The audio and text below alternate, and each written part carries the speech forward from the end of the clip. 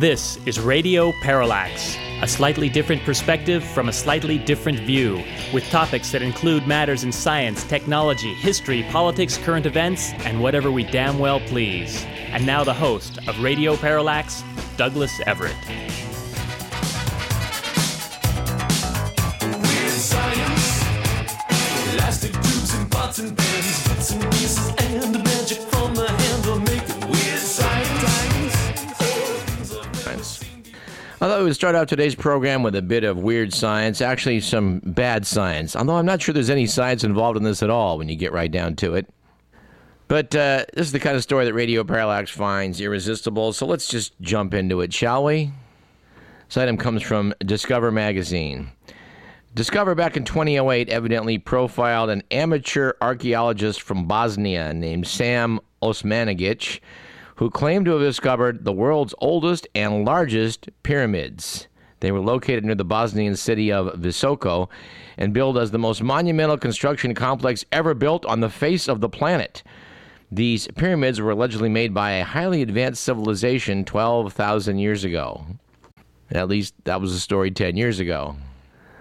Discover notes that while Osmanagic had no evidence, he did gather worldwide media attention, hundreds of volunteers aiding his excavations, and legions of visitors to his so-called Pyramid Valley.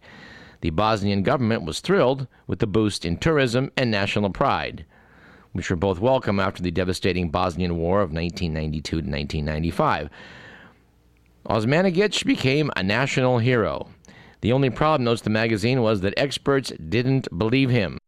In 2006, the European Association of Archaeologists wrote an open letter to the Bosnian government denouncing the pyramids as a cruel hoax on an unsuspecting public. And the magazine notes what little credibility they may have had then is gone now.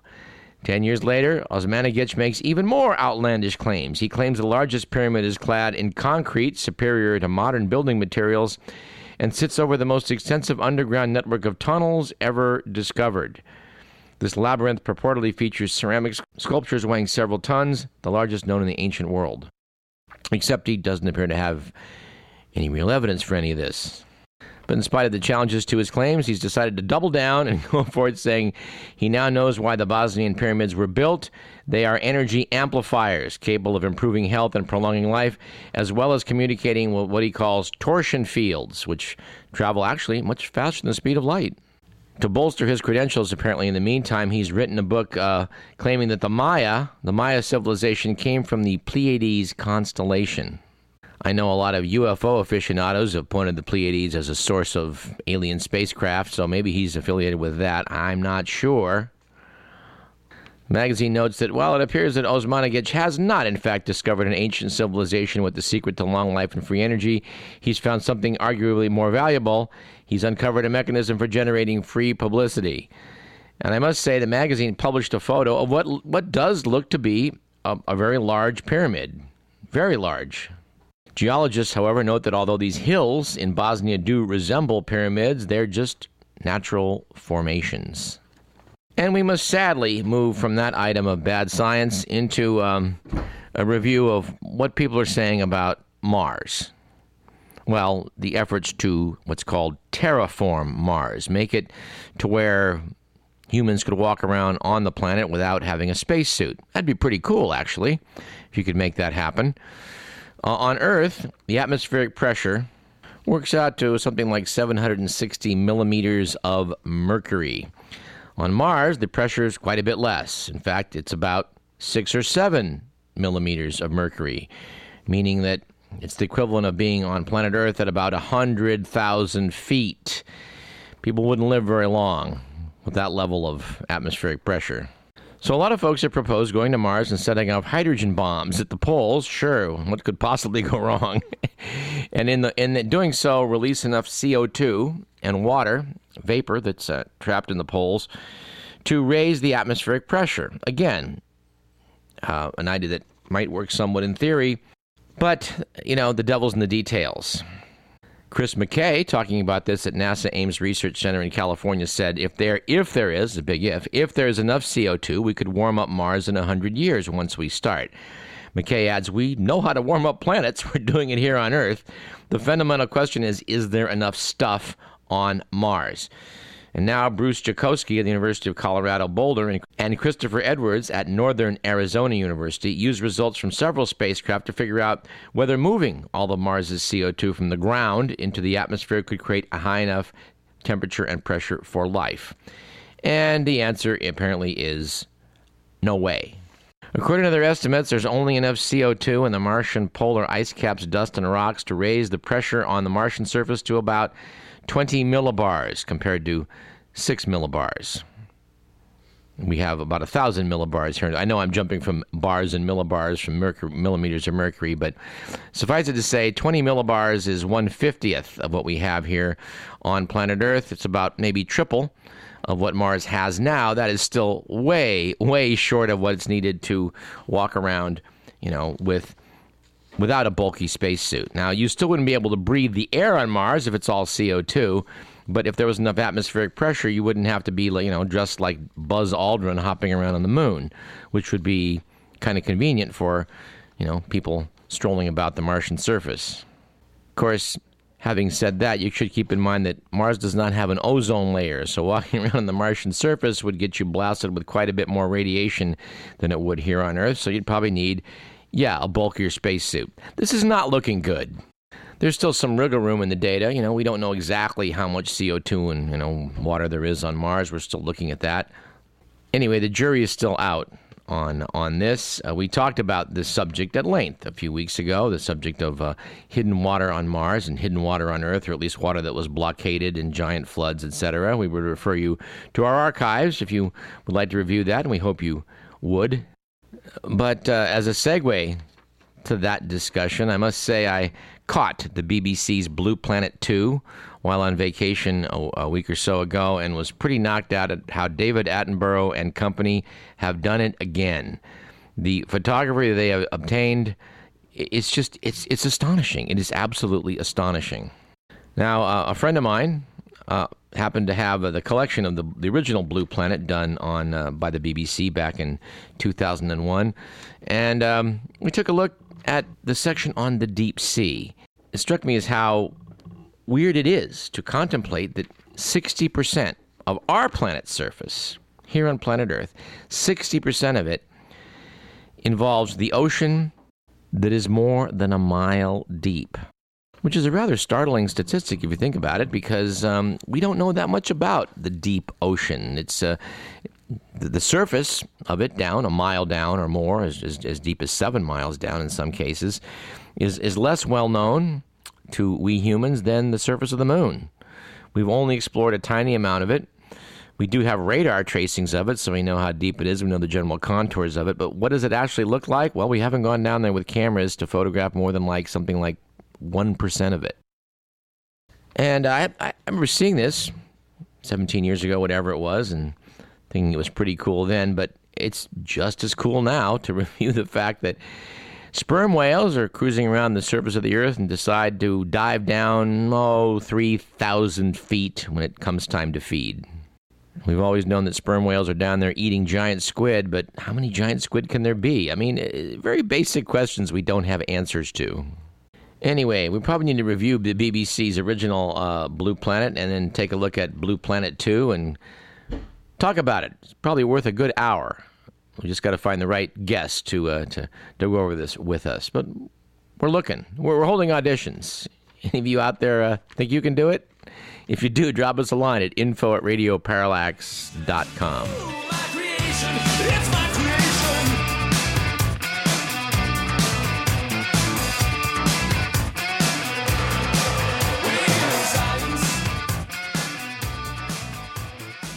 And to return to the opening strains of Weird Science, the same issue of Discover, and we kind of badmouthed Discover magazine some time ago in this program, but they appear to have made a comeback. They've got some pretty interesting stuff of late, most particularly the article titled Hopeful Monsters from the current issue of the magazine. Piece by Bridget Alex is subtitled As Evidence of Hybrids in Our Family Tree Grows, Researchers Rethink the Species Concept. That title, Hopeful Monsters, comes from a term that a scientist has placed upon hybrid animals. And by way of review, for those of you who are a little hazy on their biological sciences, one of the definitions of a species, and which is considered to be the only valid classification out there. I mean, everything else is a guesstimation of how closely related plants and animals and different aspects of life are to one another. But the species was felt to be the only one that's solid because you have a way of checking it. If you're of one species, you can't breed with another species. And that is why you are distinct. The problem with this is, and this article really struck me between the eyes because this is a problem that's been laying in plain sight since Charles Darwin, which has to do with the fact that, yes, you can start out to make a different species, and when you've completed the process through the various means by which organisms change over time, then at some point you have a legitimate species A and species B, which are by their nature different species because they can't breed anymore. Well, along that way of forming a different species, when you haven't drifted far enough apart, you can still mate and you can still form hybrids, which is kind of, let's say, a gray area of biology. The article makes reference to why we're concerned about this in the human species, because we've looked back now with the powerful tools we have at DNA analysis and have discovered that what used to be different species of humans, such as us, Homo sapiens, and the Neanderthals, were close enough to have interbred. The same can be said about the rather mysterious branch of humanity known only as the Denisovans, which we only know from a couple of bones and teeth in a cave in the Altai Mountains in Siberia. We know that the Neanderthals and the Denisovans interbred, and they interbred many times from 100,000 to 40,000 years ago. And the Denisovans also looked up with our distant lineages because their genes have been preserved in certain portions of humanity. Humans found in Melanesia, oddly enough. I mean, somehow, as Homo sapiens were moving east and passing through Siberia on the way to the Pacific Ocean, there was some, let's just say there was some interbreeding going on. But for my money, this is a hell of a lot more important than just looking at, Homo sapiens. This article quotes Rebecca Ackerman, who is a biological anthropologist from the University of Cape Town in South Africa, saying that when it comes to species, forget everything you learned in high school. In fact, the realization is now dawning that the biological species concept does not work for the vast majority of life that has existed, referring, of course, to organisms that don't reproduce sexually. The species concept is a pretty tough thing when it comes to organisms that reproduce asexually because, well, the whole concept is based on being able to crossbreed. If you're not crossbreeding at all, well, then where do you go? But the main point here is that, as this process is underway, as descendants are branching off and diverging from one another, genes can still be exchanged, even if we're calling them a different species. Interbreeding has now been detected in 10% of animal species and 25% of primates. That's us, including ongoing crosses between distant relatives such as gelada and baboon monkeys, whose last common ancestor lived 4 million years ago. That's a lot of biological divergence over 4 million years, and yet they're still similar enough to mate up and produce a viable offspring. Exploring this subject, Michael Arnold, who is a researcher at the University of Georgia, an evolutionary biologist, he wrote a book 10 years ago that argued that hybridization likely occurred in human evolution. He got some pretty scathing reviews from anthropologists at the time, but now that we've done the sequencing of DNA of Neanderthals, Denisovans, us, etc., we know that, in fact, it did happen. For his part, Arnold said, "I tried not to feel too smug because I've been so wrong about so many other things in my scientific career." The article goes on to discuss research by Jenny Tung, biological anthropologist at Duke University. She studies baboons in Kenya's Amboseli Basin, and particularly a couple of different species of baboons, the yellow baboon and the Anubis baboon. That lineage split, as far as we can estimate, about 1.4 million years ago, and yet yet they're able to breed and produce hybrids quite easily. This is where it starts to get really interesting. The team studied these Amboseli Valley baboons and found that the baboons there had 12 to 72% Anubis ancestry, including individuals that looked like they were pure examples of the yellow baboon species. Now, people have been studying these baboons for quite a while and, trying to make guesstimations about who's what. And, again, a lot of times baboons that appeared to be one species or the other were, in fact, hybrids. And here's where it gets more interesting. Hybrids are not simply intermediates of the two parent species. They do frequently have abnormalities, such as extra or misaligned teeth, which makes sense biologically. So when you make this hybrid between two different species, the offspring can resemble one parent or can look like a blend, or it is noted, because of the admixture of the DNA, take on forms that are unlike either parent. This admixture of genes allows species to swap and mix their genes, and the novel traits resulting in these, quote, hopeful monsters, unquote, could be useful evolutionary shortcuts, especially for our ancestors. This is pretty interesting stuff. Now, none of this is saying that Charles Darwin is wrong by any stretch of the imagination. Darwin just didn't have modern biological tools at his disposal, and what he guessed were the reasons that would explain how species diverge. Were some pretty good guesses, but, like everything else in science, they're just good guesses. I mean, I'm really fascinated by the idea here that you could form a hybrid of two species, and through some happenstance, turns out that the hybrid is much more fit than either of the parent species, and then takes over and goes in a new direction. If there's any evolutionary biologists out listening to this, be sure to drop us a line at info@radioparallax.com and offer any corrections to what I might have misspoken here, and throw your opinion into the mix. This is pretty cool stuff. And since we're talking about cool stuff that's related to Homo sapiens, let's take a segue into a course they're offering at Yale University right now that is described as the most talked about college course in America. In the last word of the last week's edition of The Week, an excerpt from New York Magazine delves into the subject of this particular class, and I think we should too.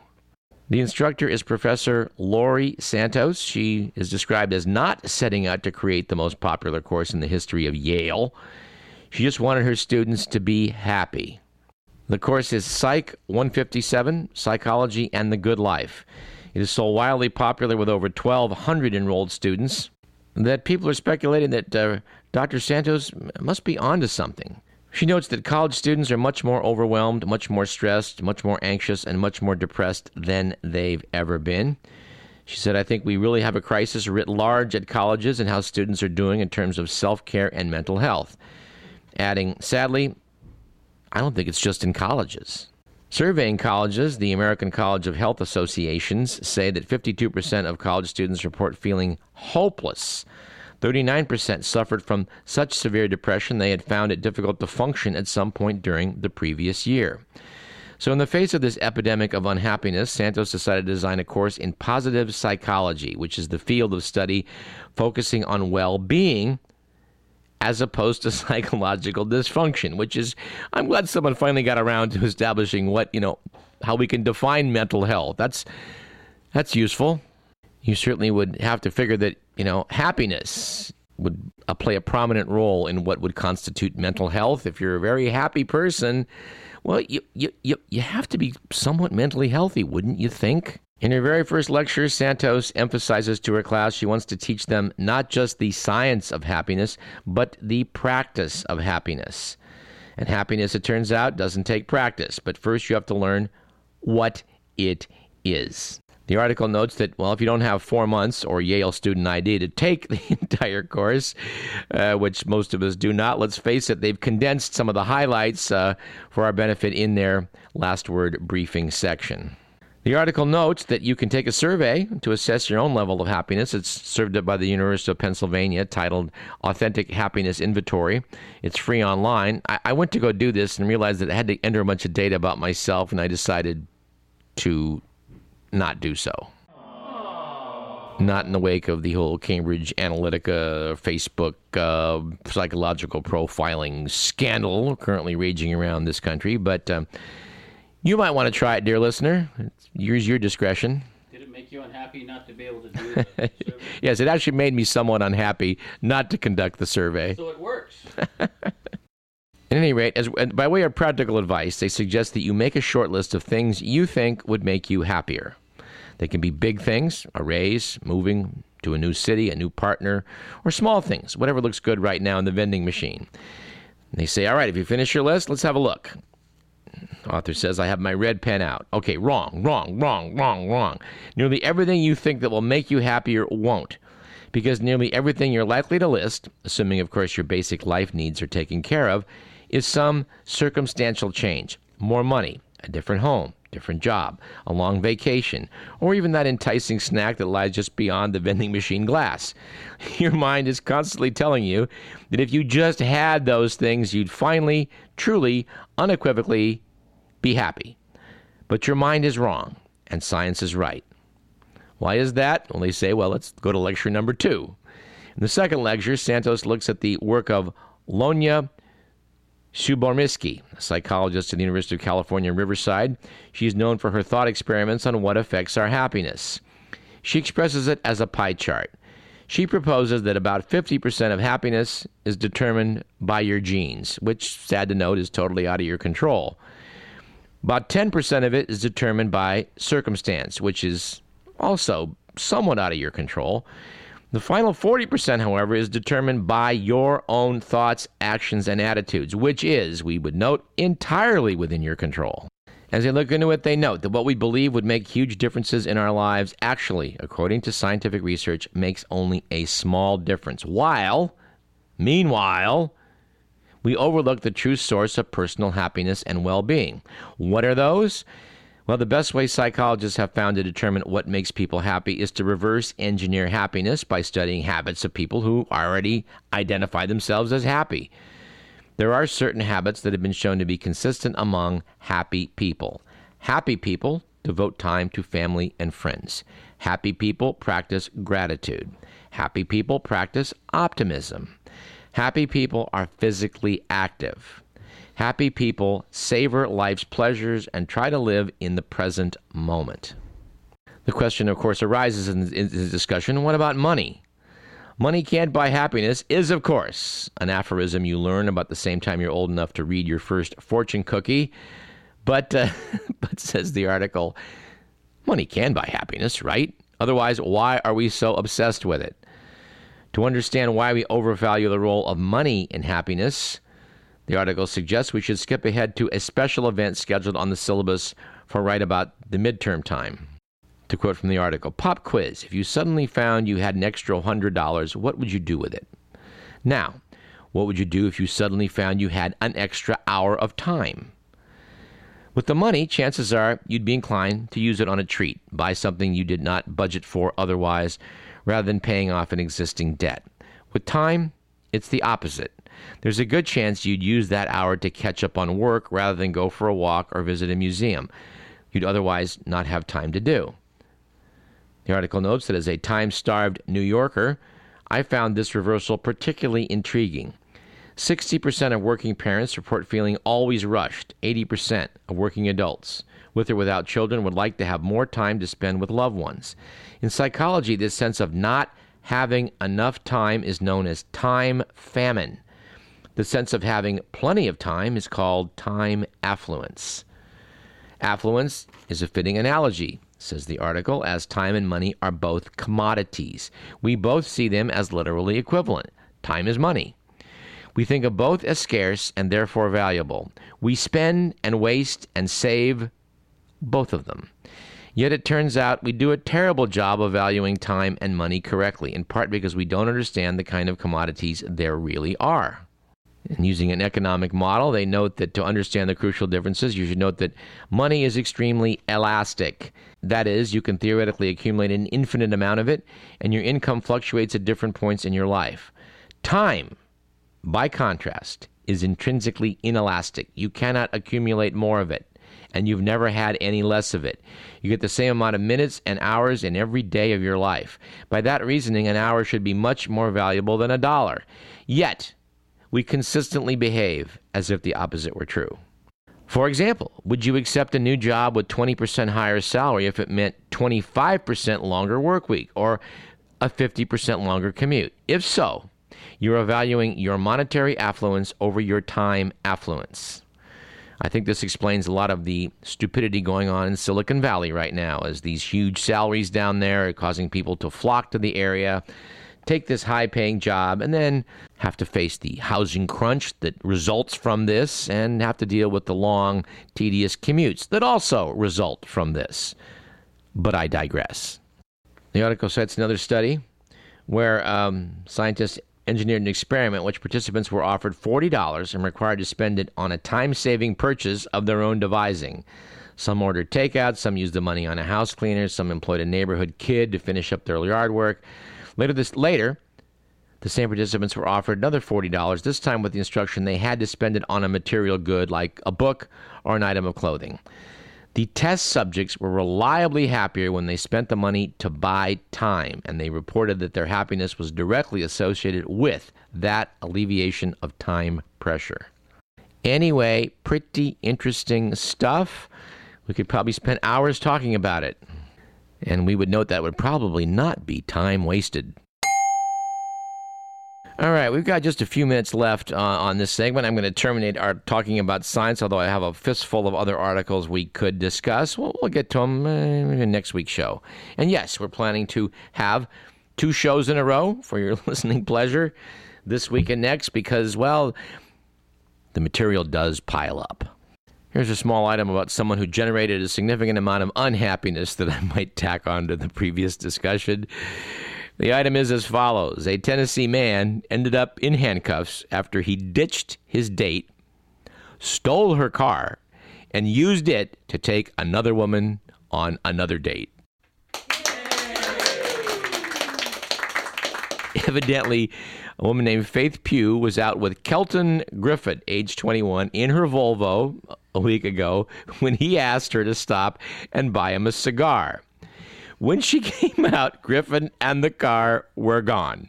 Soon after, Pugh got a text from her godsister saying Griffith was taking her to a drive-in movie in the Volvo.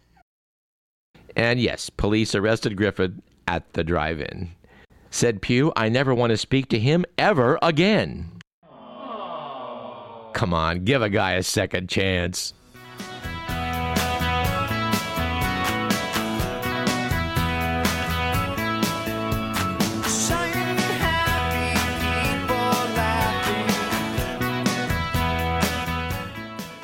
Let us take a short break. You're listening to Radio Parallax. I'm your host, Douglas Everett. We got lots more. Stick around.